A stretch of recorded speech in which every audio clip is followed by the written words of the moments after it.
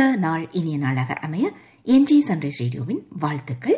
சந்தோஷம் அப்படின்னு சொல்றது எதை வச்சு நாம வரையறுக்கிறோம், அதோடைய லிமிட் என்ன அப்படின்னு கேட்டா என்ன சொல்லுவோம்? நம்ம சந்தோஷம் அப்படின்னா எது கிடைச்சா நம்ம சந்தோஷப்படுவோம்? நோபடி நோஸ் இல்லையா? ஒவ்வொருத்தருக்கும் சந்தோஷமாவே இல்லை, ஏதோ ஒண்ணுக்காக எதிர்பார்த்துட்டே இருக்கோம்.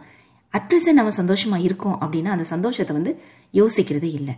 அந்த சந்தோஷம் அப்படின்றதுக்கு வரையறையே கிடையாது. எப்பவுமே பாசிட்டிவ் மைண்டோட இருந்தோம் அப்படின்னு சொன்னா, அதாவது ஒரு நிறைவோட இருந்தோம் அப்படின்னு சொன்னா அந்த சந்தோஷம் அப்படி அந்த ஃபீல் நம்ம கிட்ட இருந்துட்டே இருக்கும். ஆனா எப்பவுமே அந்த சந்தோஷம் அப்படின்னு சொல்றதுக்கு ஒரு வரையறையே கிடையாது. ஏதாவது ஒன்று மனம் எதிர்பார்த்து கொண்டே இருக்கும். இது கிடைச்சா சந்தோஷமாயிடும், அது கிடைச்சா சந்தோஷமாயிடும், அப்புறம் கிடைச்சதுன்னா சந்தோஷமா இருக்குமா? நோ, அதுக்கப்புறம் இன்னொன்னு எதிர்பார்ப்போம். இப்படித்தான் இந்த சந்தோஷம் என்பதற்கு ஒரு வரையறையே கிடையாது. ஆனால் சந்தோஷம் நமக்கு வேண்டும், அந்த உணர்வு நமக்கு வேண்டும். அதுவும் காலையில நிச்சயமா இல்லையா, ஹாட் காஃபியோட இந்த கவுச்சில் உட்காந்துட்டு, அதுவும் NJSunrise ரேடியோ கேட்டுக்கொண்டிருக்கிறவங்களுக்கு நிச்சயமா சந்தோஷம் வேண்டும் இல்லையா? உங்களுக்காக காலையில் ஒரு நல்ல ஒரு பாசிட்டிவ் மெசேஜ், குட் வேர்ட்ஸ் உங்களை தேடி வந்து கொண்டிருக்கிறது. அதனால சந்தோஷம் நம்மோடு இருக்க வேண்டும். ஷேக்ஸ்பியர் ஒரு டைம் சொன்னாராம், அதாவது ஐ ஆல்வேஸ் பி ஹாப்பி. அதாவது எதுக்குன்னா, எப்பவுமே நான் சந்தோஷமா தான் இருக்கிறேன். எதற்காக என்றால் எனக்கு எந்த எதிர்பார்ப்போ எதை பற்றியுமோ கவலையே கிடையாது. அதாவது யாரை பற்றியுமோ எந்த எண்ணமும் கிடையாது, தேவையில்லாத எண்ணங்கள், அதே மாதிரி எந்த எதிர்பார்ப்பும் கிடையாது. அப்படி இருக்கும்போது நான் சந்தோஷமா தான் இருக்கேன் அப்படின்னு. ஸோ ஷேக்ஸ்பியர் சொன்ன மாதிரி நம்ம நிறைய பேர் வாழலாம், ஆனால் அதே நேரத்தில் இல்லாமல் இருக்கலாம், சந்தோஷம் இல்லாமல் இருக்கலாம். சந்தோஷம் என்பதற்கு வரையறையே கிடையாது. அது எப்போதும் நம்மோடு கூடவே தான் இருக்கிறது. தேடி கண்டுபிடிக்க வேண்டிய அவசியம் இல்லை. சந்தோஷமாக இருப்போம். இந்த நாள் சந்தோஷமான நாளாக அமைய NJSunrise ரேடியோவின் வாழ்த்துக்கள். ஹாப்பினஸ் பத்தி பேசிட்டு இருக்கோம். ஹாப்பினஸ் அப்படின்னு சொல்லும்போது அதாவது ஹையஸ்ட் லெவல் ஹாப்பினஸ் அப்படின்னு இருக்குதுன்னா நிச்சயமா ரொம்ப எக்ஸ்ட்ரீமா ரொம்ப ஹாப்பியா இருப்பாங்க இல்லையா? ஸோ அது அவங்கவுங்களுடைய இஷ்டம் எப்படி ஹாப்பியா இருக்கணும் அப்படின்னு சொல்றது. ஆனா மொத்தத்துல எந்த ஒரு எதிர்பார்ப்பும் இல்லாம அந்தந்த நாளுக்குள்ள அந்த டாஸ்க் நம்ம கம்ப்ளீட் பண்ணிட்டு நார்மலா ஹாப்பியா பீஸ்ஃபுல்லா இருந்தோம் அப்படின்னு சொன்னா, அதாவது பீஸ்ஃபுல்லா இருந்தாலே ஹாப்பினஸ் தானாலே வரும். அந்த ஹையஸ்ட் லெவல் ஹாப்பினஸ் அப்படின்னு சொல்லும்போது எல்லாத்துலேயுமே வரும் இல்லையா? சம்டைம்ஸ் ரொம்ப ஜாய், எக்ஸைட்மெண்ட், கிராட்டிடியூட், அதுக்கப்புறமா லவ், இது எல்லாமே ஒரு கைண்ட் ஆஃப் ஃபீலிங். ஸோ இதெல்லாம் இருக்கும்போது நிச்சயமா அந்த சந்தோஷம் நம்ம கூடவே தான் இருக்கும். பி ஹாப்பி அப்படின்ட்டு தான் இன்னைக்கு thought of the day, quote of the day. சந்தோஷத்தின் வரையறை அப்படின்னு சொல்றது, நமக்கு சந்தோஷத்துக்கு ஒரு வரையறையே கிடையாது. நாம தான் சந்தோஷமா இருக்க வேண்டும். அதாவது சந்தோஷத்தை யாரும் தேடி கொண்டு இந்தா வச்சுக்கோ அப்படின்னு சொல்லிட்டு கொடுக்க மாட்டாங்க, நம்ம கிட்டே தான் இருக்குது. ஸோ அந்த சந்தோஷம் அப்படின்னு சொல்றது எந்த எதிர்பார்ப்பும் இல்லாமல், ரொம்ப டூ மச்சா ஹைப்பரா இல்லாம நார்மலா இருப்பதை வைத்து அந்த சந்தோஷத்தை அப்படியே மனசுல அப்படியே ஃபீல் பண்ணிட்டு இருந்தாலும் அது இட்ஸ் அ கைண்ட் ஆஃப் ஒரு ஃபீல் இல்லையா? அந்த ஃபீல் இருந்தாலே போதும், ஓகே ஹாப்பியா இருக்கும் அப்படின்ற மாதிரி. அப்படின்னா அந்த கம்பேரிசன், அதே மாதிரி எதிர்பார்ப்புகள் இதெல்லாம் இருந்துச்சுன்னா அந்த சந்தோஷம் கொஞ்சம் குறைப்படும். அது இல்லாமல் அப்படி பிளெயினா மைண்டை வச்சுக்கணும், எதையுமே யோசிக்காம ஜஸ்ட் டோன்ட் கேர் அப்படின்ற மாதிரி, எதை பத்தியும் தேவையில்லாம அதை யோசிக்காம இருந்தால் நாள் சந்தோஷமான நாள், சந்தோஷமான நிமிடங்கள். சந்தோஷம் இந்த ஒரு மீனிங்ஃபுல்லா லைஃப்ல இருக்கணும், கொடுக்கணும் அப்படின்னு சொன்னா சிம்பிளா ஒரே ஒரு சின்ன ஒரு ஃபேக்ட் தாங்க. இந்த நிமிஷம் திருப்பி வராது இல்லையா? ஸோ இந்த நிமிஷம் இது ட்ரூ. ஸோ இந்த நிமிஷத்தை நாம என்ஜாய் பண்ணிட்டோம் அப்படின்னு சொன்னாலே சந்தோஷம் நம்மோடு கூடவே இருக்கும். அஃப்கோர்ஸ் எப்போதுமே ஹாப்பியா இருக்க முடியாது, ஆனால் அதே நேரத்தில் யாரையும் பற்றி யோசிக்காம, மனசை குழப்பிக்காம அந்த மாதிரி இருந்தாலே சந்தோஷம் வரும். அதனால எப்பவுமே don't be afraid to be yourself. நாமாக இருக்க வேண்டும். ஸோ எப்போதும் பி யுவர் செல்ஃப் அப்படின்றத மனதில் வைத்துக் கொள்ளலாம்.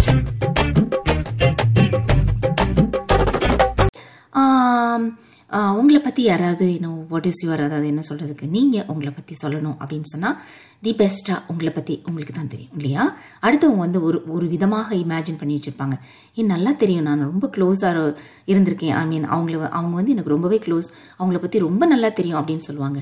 ஆனால் எல்லாவற்றையும் விட நம்மை பற்றி நமக்கு தான் ரொம்ப நல்லா தெரியும் இல்லையா? அந்த வகையில் வந்து உங்ககிட்ட யாராவது கேட்டாங்க அப்படின்னு சொன்னால் நீங்கள் சொல்லுங்கள் உங்களை பற்றி, இதுதான் நான், இது இப்படி தான் நான் இருப்பேனாக்கும் அப்படின்ற மாதிரி, என்னுடைய ஹேபிட் இது அப்படின்னு சொல்லிட்டு இருந்தால் என்ன சொல்லுவீங்க அப்படின்னு சொன்னால், ஜென்ரலாக என்ன சொல்கிறாங்க அப்படின்னா, ரீசர்ச்சர்ஸ் வந்து சொல்கிறாங்க, அதாவது ஒரு பாசிட்டிவ் மைண்ட் பீப்புள் வந்து இப்படி தான் சொல்லுவாங்க அப்படின்னு சொல்லிட்டு, எப்போவுமே வந்து நம்முடைய ஹார்ட்டை தான் வந்து நம்ம ஃபாலோ பண்ணுவோமா, நம்முடைய இதயம் என்ன சொல்லுது அப்படின்றத நம்ம ஃபாலோ பண்ணுவோமா.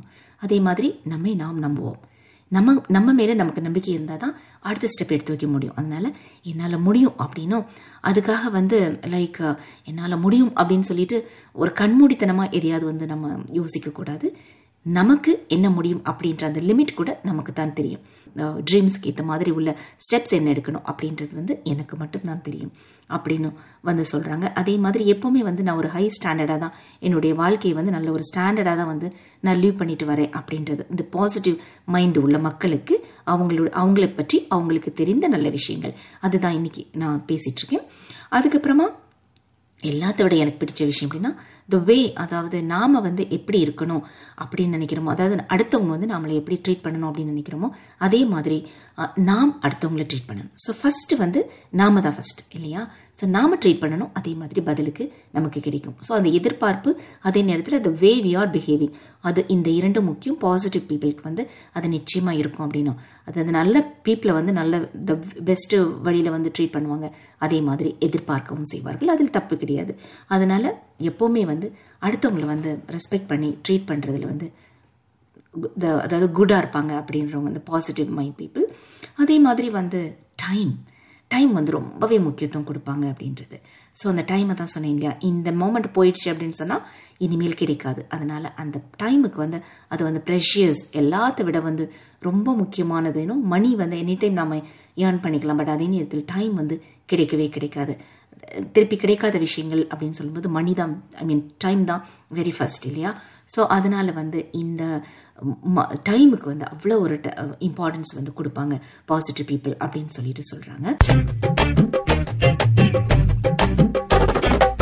நம்முடைய பர்சனாலிட்டி பற்றி, அதாவது நம்முடைய ஓன் பர்சனாலிட்டி பற்றி, பாசிட்டிவ் பீப்புளாக இருக்கக்கூடியவங்களுடைய பர்சனாலிட்டி பற்றி ரீசர்ச்சர்ஸ் வந்து என்ன சொல்கிறாங்க அப்படின்றத விட நமக்கு தான் நம்மை பற்றி தி பெஸ்ட்டாக தெரியும் இல்லையா? அதை பற்றி தான் இன்றைக்கி பேசிகிட்டு இருக்கோம். ட்ரீட் பண்ணுறது, நாம் வந்து அடுத்தவங்களை எப்படி ட்ரீட் பண்ணுறோமோ அதே மாதிரி தான் அடுத்தவங்களை நாம் வந்து ட்ரீட் பண்ணுவாங்க. இது it's one of the very best, அதாவது ஒரு பாசிட்டிவ் வே அப்படின்னு சொல்லலாம். அதே மாதிரி மரியாதை கொடுத்து மரியாதை வாங்குவது அப்படின்றது. அதனால் வந்து எப்போவுமே வந்து don't learn how to react, how to respond அப்படின்ற மாதிரி தான். அதனால எதுக்குமே வந்து நல்ல ஒரு ரியாக்ஷன் அப்படின்னு சொல்றது வந்து பாசிட்டிவான வழியில் தான் இருக்க வேண்டும். நீங்களாம் வந்து பாசிட்டிவ் மைண்டட், அதாவது எல்லாமே வந்து ஒரு எதிர்மறையாக வந்து எதுவுமே நெகட்டிவ் தாட்ஸ் இல்லாமல் முடிஞ்ச வரைக்கும் நான் பாசிட்டிவாக தான் இருக்கேன். நீங்கள் இந்த மாதிரி ஆள், நீங்கள் பாசிட்டிவ் பர்சனா அப்படின்னா உங்ககிட்ட இந்த மாதிரி குவாலிட்டிஸ் எல்லாம் இருக்கும் அப்படின்னு சொல்லியிருக்காங்க. ஸோ ஒரு சில குவாலிட்டிஸ் வந்து ஆல்ரெடி வந்து நான் ஷேர் பண்ணேன். இன்னும் ஒரு சில வந்து என்ன அப்படின்னு சொன்னால், இந்த ஒரு இன்ட்யூஷன் இருக்கும் இல்லையா நமக்கு, இந்த இன்ட்யூஷன் வந்து எப்போவுமே நம்ம வந்து பிலீவ் பண்ணுவோம், அதை ட்ரஸ்ட் பண்ணணும், அதே மாதிரி பிலீவ் பண்ணுவோம். அந்த ஒரு ஹேபிட் வந்து இந்த பாசிட்டிவ் மைண்டட் பீப்புளுக்கு இருக்கும். அதே மாதிரி டஃப்பாக இருக்க வேண்டிய டைமில் வந்து நம்ம டஃப்பாக இருப்போம். தட் மீன்ஸ் ஹார்ட் ஒர்க் பண்ணுவோம். நமக்கு வந்து ஏதாவது அச்சீவ் பண்ணணும் நிச்சயமா இல்லையா? வாழ்க்கையில் வந்து ஏனோ தானோ இருந்தோம், வாழ்ந்தோம், சாப்பிட்டோம் அப்படின்றது இல்லாமல் ஏதாவது ஒன்று வித்தியாசமாக நம்மால் முடிந்த அளவு ஒரு சின்ன விஷயத்த பண்ணணும் அப்படின்னு சொல்லும்போது அந்த விஷயத்துக்காக நம்ம வந்து கொஞ்சம் டஃப்பாக இருக்கணும். ஸோ அந்த டஃப்பாக இருக்கக்கூடிய டைமில் நான் வந்து டஃப், அதே நேரத்தில் ஐ எம் குட் ஹார்ட்டட் அப்படின்ற மாதிரி பாசிட்டிவ் பீப்புள் இருப்பாங்க. அதே மாதிரி மக்கள், நம்மை சுற்றி உள்ளவர்கள், சரௌண்டிங், அந்த பீப்புள் வந்து எனக்கு ரொம்பவே முக்கியம். ஒவ்வொருவருக்கும் நான் வந்து இம்பார்ட்டன்ஸ் கொடுக்குறேன் அப்படின்னு.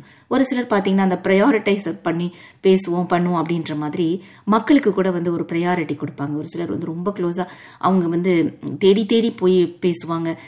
ஸோ அந்த மக்களுக்கு வந்து இம்பார்ட்டன்ஸ் கொடுக்குறது அப்படின்னு சொல்றது வந்து எல்லாருமே வந்து நம்ம ஈக்குவலாக ட்ரீட் பண்ணணும். ஆனால் மக்கள் வந்து அப்படி பண்ணுறதே கிடையாது. எல்லாருமே வந்து ஏதாவது ஒரு வகையில் வந்து அப்படி தான் வந்து யாருக்கு எப்படி இம்பார்ட்டன்ஸ் கொடுக்கணும் அப்படின்னா அதுக்கேற்ற மாதிரி தான் வரையறுத்து வச்சுருப்பாங்க.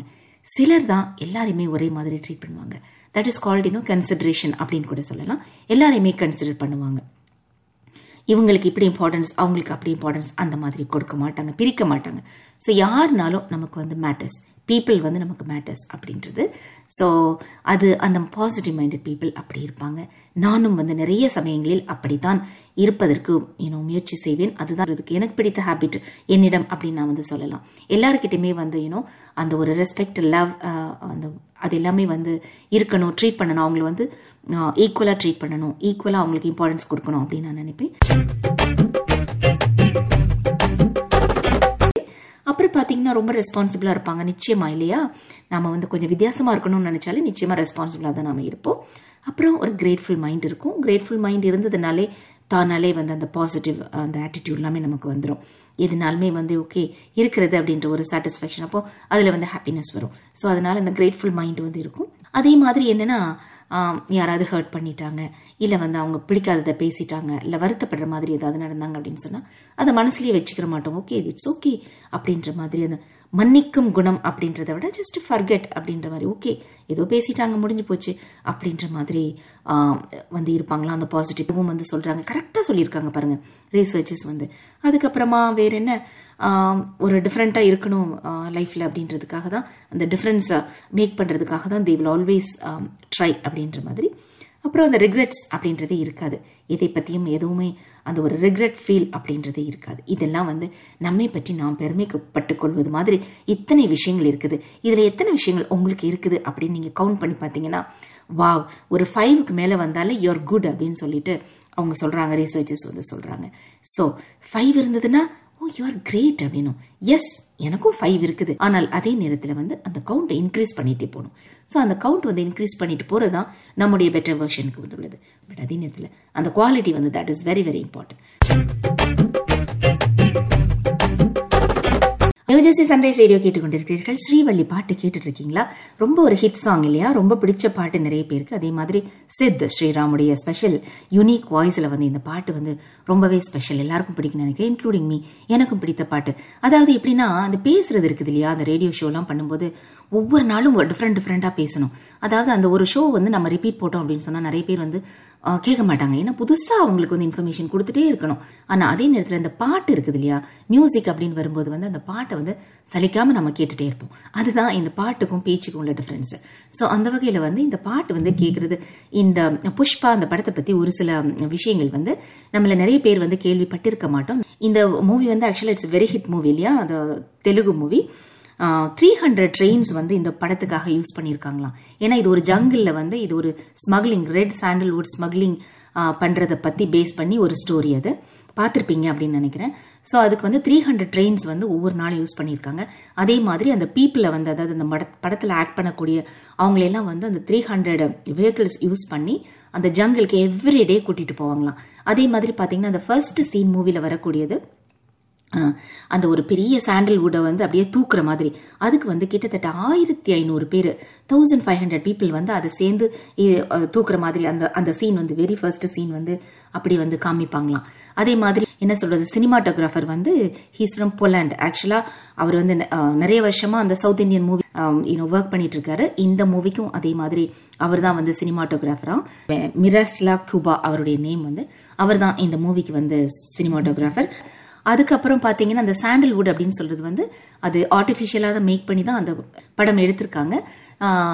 அந்த இது வந்து ஃபுல்லாக ஆந்திர பிரதேஷில் இருக்கக்கூடிய ஒரு ஜங்கிளில் தான் வந்து ஃபுல்லாக ஷூட் பண்ணியிருக்காங்க. அது போக கேரளாலையும் போய் அந்த ஜங்கிள் ஃபாரஸ்ட்டில் போய் ஃபியூ டேஸ் வந்து ஷூட் பண்ணியிருக்காங்க. ஸோ அந்த ஷூட் பண்ணிட்டு ரிட்டர்ன் வரும்போது பார்த்தீங்கன்னா அந்த ஹில்லில் வந்து அவங்க ரிட்டர்ன் வந்துட்டு இருக்கும்போது அந்த சாண்டல்வுட்லாம் எடுத்துகிட்டு வரும்போது போலீஸ் வந்து ஸ்டாப் பண்ணி அவங்கள வந்து கேட்ச் பண்ணியிருக்காங்க. ஏன்னா இவங்க வந்து சாண்டல்வுட் கடத்துறாங்க அப்படின்னு நினச்சிட்டு. அதுக்கப்புறமா அந்த டீம் வந்து எக்ஸ்பிளைன் பண்ணியிருக்காங்க, இல்லை இது ஆர்டிஃபிஷியல் சாண்டல்வுட்டாக்கும், நாங்கள் வந்து இப்படி மூவிக்காக வந்து நாங்கள் எடுத்து பண்ணுறோம் அப்படின்னு. அப்புறம் செக் பண்ணிட்டு அதுக்கப்புறம் விட்டாங்களா. இந்த மாதிரி இந்த சுவாரஸ்யமான விஷயங்கள் அப்படின்னு சொல்லும்போது இந்த படத்தை பற்றி, இந்த அந்த புஷ்பா படத்தை பற்றி இந்த மாதிரி ஒரு சில சுவாரஸ்யமான விஷயங்கள். அதே மாதிரி பார்த்தீங்கன்னா அந்த ஒவ்வொரு டைம் அந்த மேக்கப் பண்ணுறது, அந்த அவருடைய அந்த ஹீரோ அவருக்கு வந்து மேக்கப் போடுறதுக்கு வந்து 2 hours எடுக்குமா. அதே மாதிரி அந்த மேக்கப்பை ரிமூவ் பண்ணுறதுக்கும் அவ்வளோ லாங் டைம் எடுத்தோம். ஸோ ஸ்பெஷல் எஃபெக்ட் அப்படின்னு தான் சொல்லணும். ஸ்பெஷல் இது கொடுத்து அந்த படத்தை வந்து எடுத்திருக்காங்க. ஸோ அந்த அளவுக்கு அந்த மூவி ஹிட் ஆயிருக்குது. அது மட்டும் இல்லாமல் பார்த்தீங்கன்னா அந்த மூவியோட ப்ரொடியூசர் என்ன சொல்லியிருக்காரு அப்படின்னா, இதுதான் வந்து மோஸ்ட் லைக் டோலிவுட் ஃபிலிம் இண்டஸ்ட்ரியில வந்து மோஸ்ட் லைக்ட் ட்ரெய்லர், இந்த மூவியோட ட்ரெய்லர் அப்படின்னு சொல்லிட்டு 1.5 மில்லியன் லைக்ஸ் வந்து இந்த மூவியோட ட்ரெய்லருக்கு வந்திருக்குது அப்படின்னு. இது எல்லாமே வந்து இந்த மூவியை பற்றிய உள்ள சிறப்பான சுவாரஸ்யமான தகவல்கள். few minutes fact. ஒரு ராஜாவுக்கு 2 பஞ்சவர்ண கிளி குஞ்சுகள் வெகுமதியாக வந்தன. ராஜா அந்த 2ஐயும் பறக்க வைத்து பேச பயிற்சி கொடுக்க சொன்னார். அதில் ஒரு கிளி நன்றாக பறந்து வார்த்தைகளும் கற்றுக்கொள்ள ஆரம்பித்தது. ஆனால் இன்னொரு கிளி பறக்க கூட தெரியாமல் ஒரு கிளியில் உட்கார்ந்தபடியே அப்படியே இருந்தது. சோம்பேறியா? ராஜா பெரிய அமைச்சர்கள், ஆலோசகர்கள் எல்லோரையும் விட்டு பயிற்சி கொடுக்க சொன்னதுக்கு பிறகும் அந்த கிளி வந்து பறக்கவே இல்லை. இதை கேள்விப்பட்டு ஒரு வயசான விவசாய குடிமகன் வந்து, நான் பறக்க வைக்கிறேன் ராஜா அப்படின்னு வந்தார். அடுத்த நாள் காலை ராஜா கண் விழிக்கும் போது பறக்காத அந்த பஞ்சவர்ண கிளி மரத்தை சுற்றி பறக்காத அந்த பஞ்சவர்ண கிளி மரத்தை சுற்றி அங்கும் இங்கும் பறந்து சுத்தி கொண்டிருப்பதை பார்த்தார். பார்த்தவுடன் அவருக்கு ஆச்சரியம், ஒரே சந்தோஷம். இந்த அற்புதத்தை எப்படி செஞ்சீங்க அப்படின்னு கேட்கிறார் அந்த விவசாயியிடம். அதுக்கு அந்த விவசாயி மிகவும் பணிவோடு, அது ரொம்ப சுலபமான காரியம் அரசே அப்படின்னு சொல்லியிருக்காரு. மரத்தில் ஏறி அந்த பறவை உட்கார்ந்திருந்த அந்த கிளையை வந்து அப்படியே நான் வெட்டி விட்டுட்டேன், வேற ஒண்ணுமே இல்லைங்க அப்படின்னு சொல்லியிருக்காரு. இறைவனும் இதோடைய அர்த்த மாரல் என்ன அப்படின்னு சொன்னா, இறைவனும், அதாவது நாம் யாரை நம்புகிறோமோ, அதாவது நமக்கு ஒரு காரியம் நடக்க வேண்டும், இல்லை நாம் முயற்சி செய்யாமல் இருக்கிறோம் அப்படின்னா, இறைவனும் சில சமயம் நம்மை நமது சக்தியை உணர செய்ய வேண்டி நாம் அமர்ந்திருக்கும் கிளையை வெட்டிவிட நேரும். அது நம்முடைய நன்மைக்காகத்தான். நம் சக்தியை, ஆற்றலை நாம் உணர வேண்டும் என்று கருதி நம்மை உயர்த்தி கொள்ள நாம் முயற்சிக்க வேண்டும். பல சமயங்களில் நாம் நமது சக்தியை உணராமல் ஒரே இடத்தில் அமர்ந்துவிட்டு பழக்கப்பட்ட வேலைகளை மட்டுமே செய்கிறோம். அதுதான் நம்மால் முடியும் அப்படின்னும் நம்முடைய வேலைகளை வந்து ஒரு லிமிட் பண்ணிட்டு நாம செஞ்சுட்டே இருக்கிறோம். நாம் சாதிக்கக்கூடியவை எண்ணற்றவை, நம் ஆற்றல் முடிவே இல்லாதவை. இந்த பலத்தை நமக்கு புரிய வைக்க முயல்கிறான். நம்முடைய பலம் என்னவென்று புரிய வைப்பதற்கு இறைவன் முயல்கிறானாம். இறைவன் முயல்கிறானோ இல்லையோ, நாம் நம்முடைய பலத்தை நம்முடைய பலம் என்ன என்பதை தெரிந்து கொள்ள வேண்டும். மீண்டும் நாளை சந்திப்போம். Until then, bye.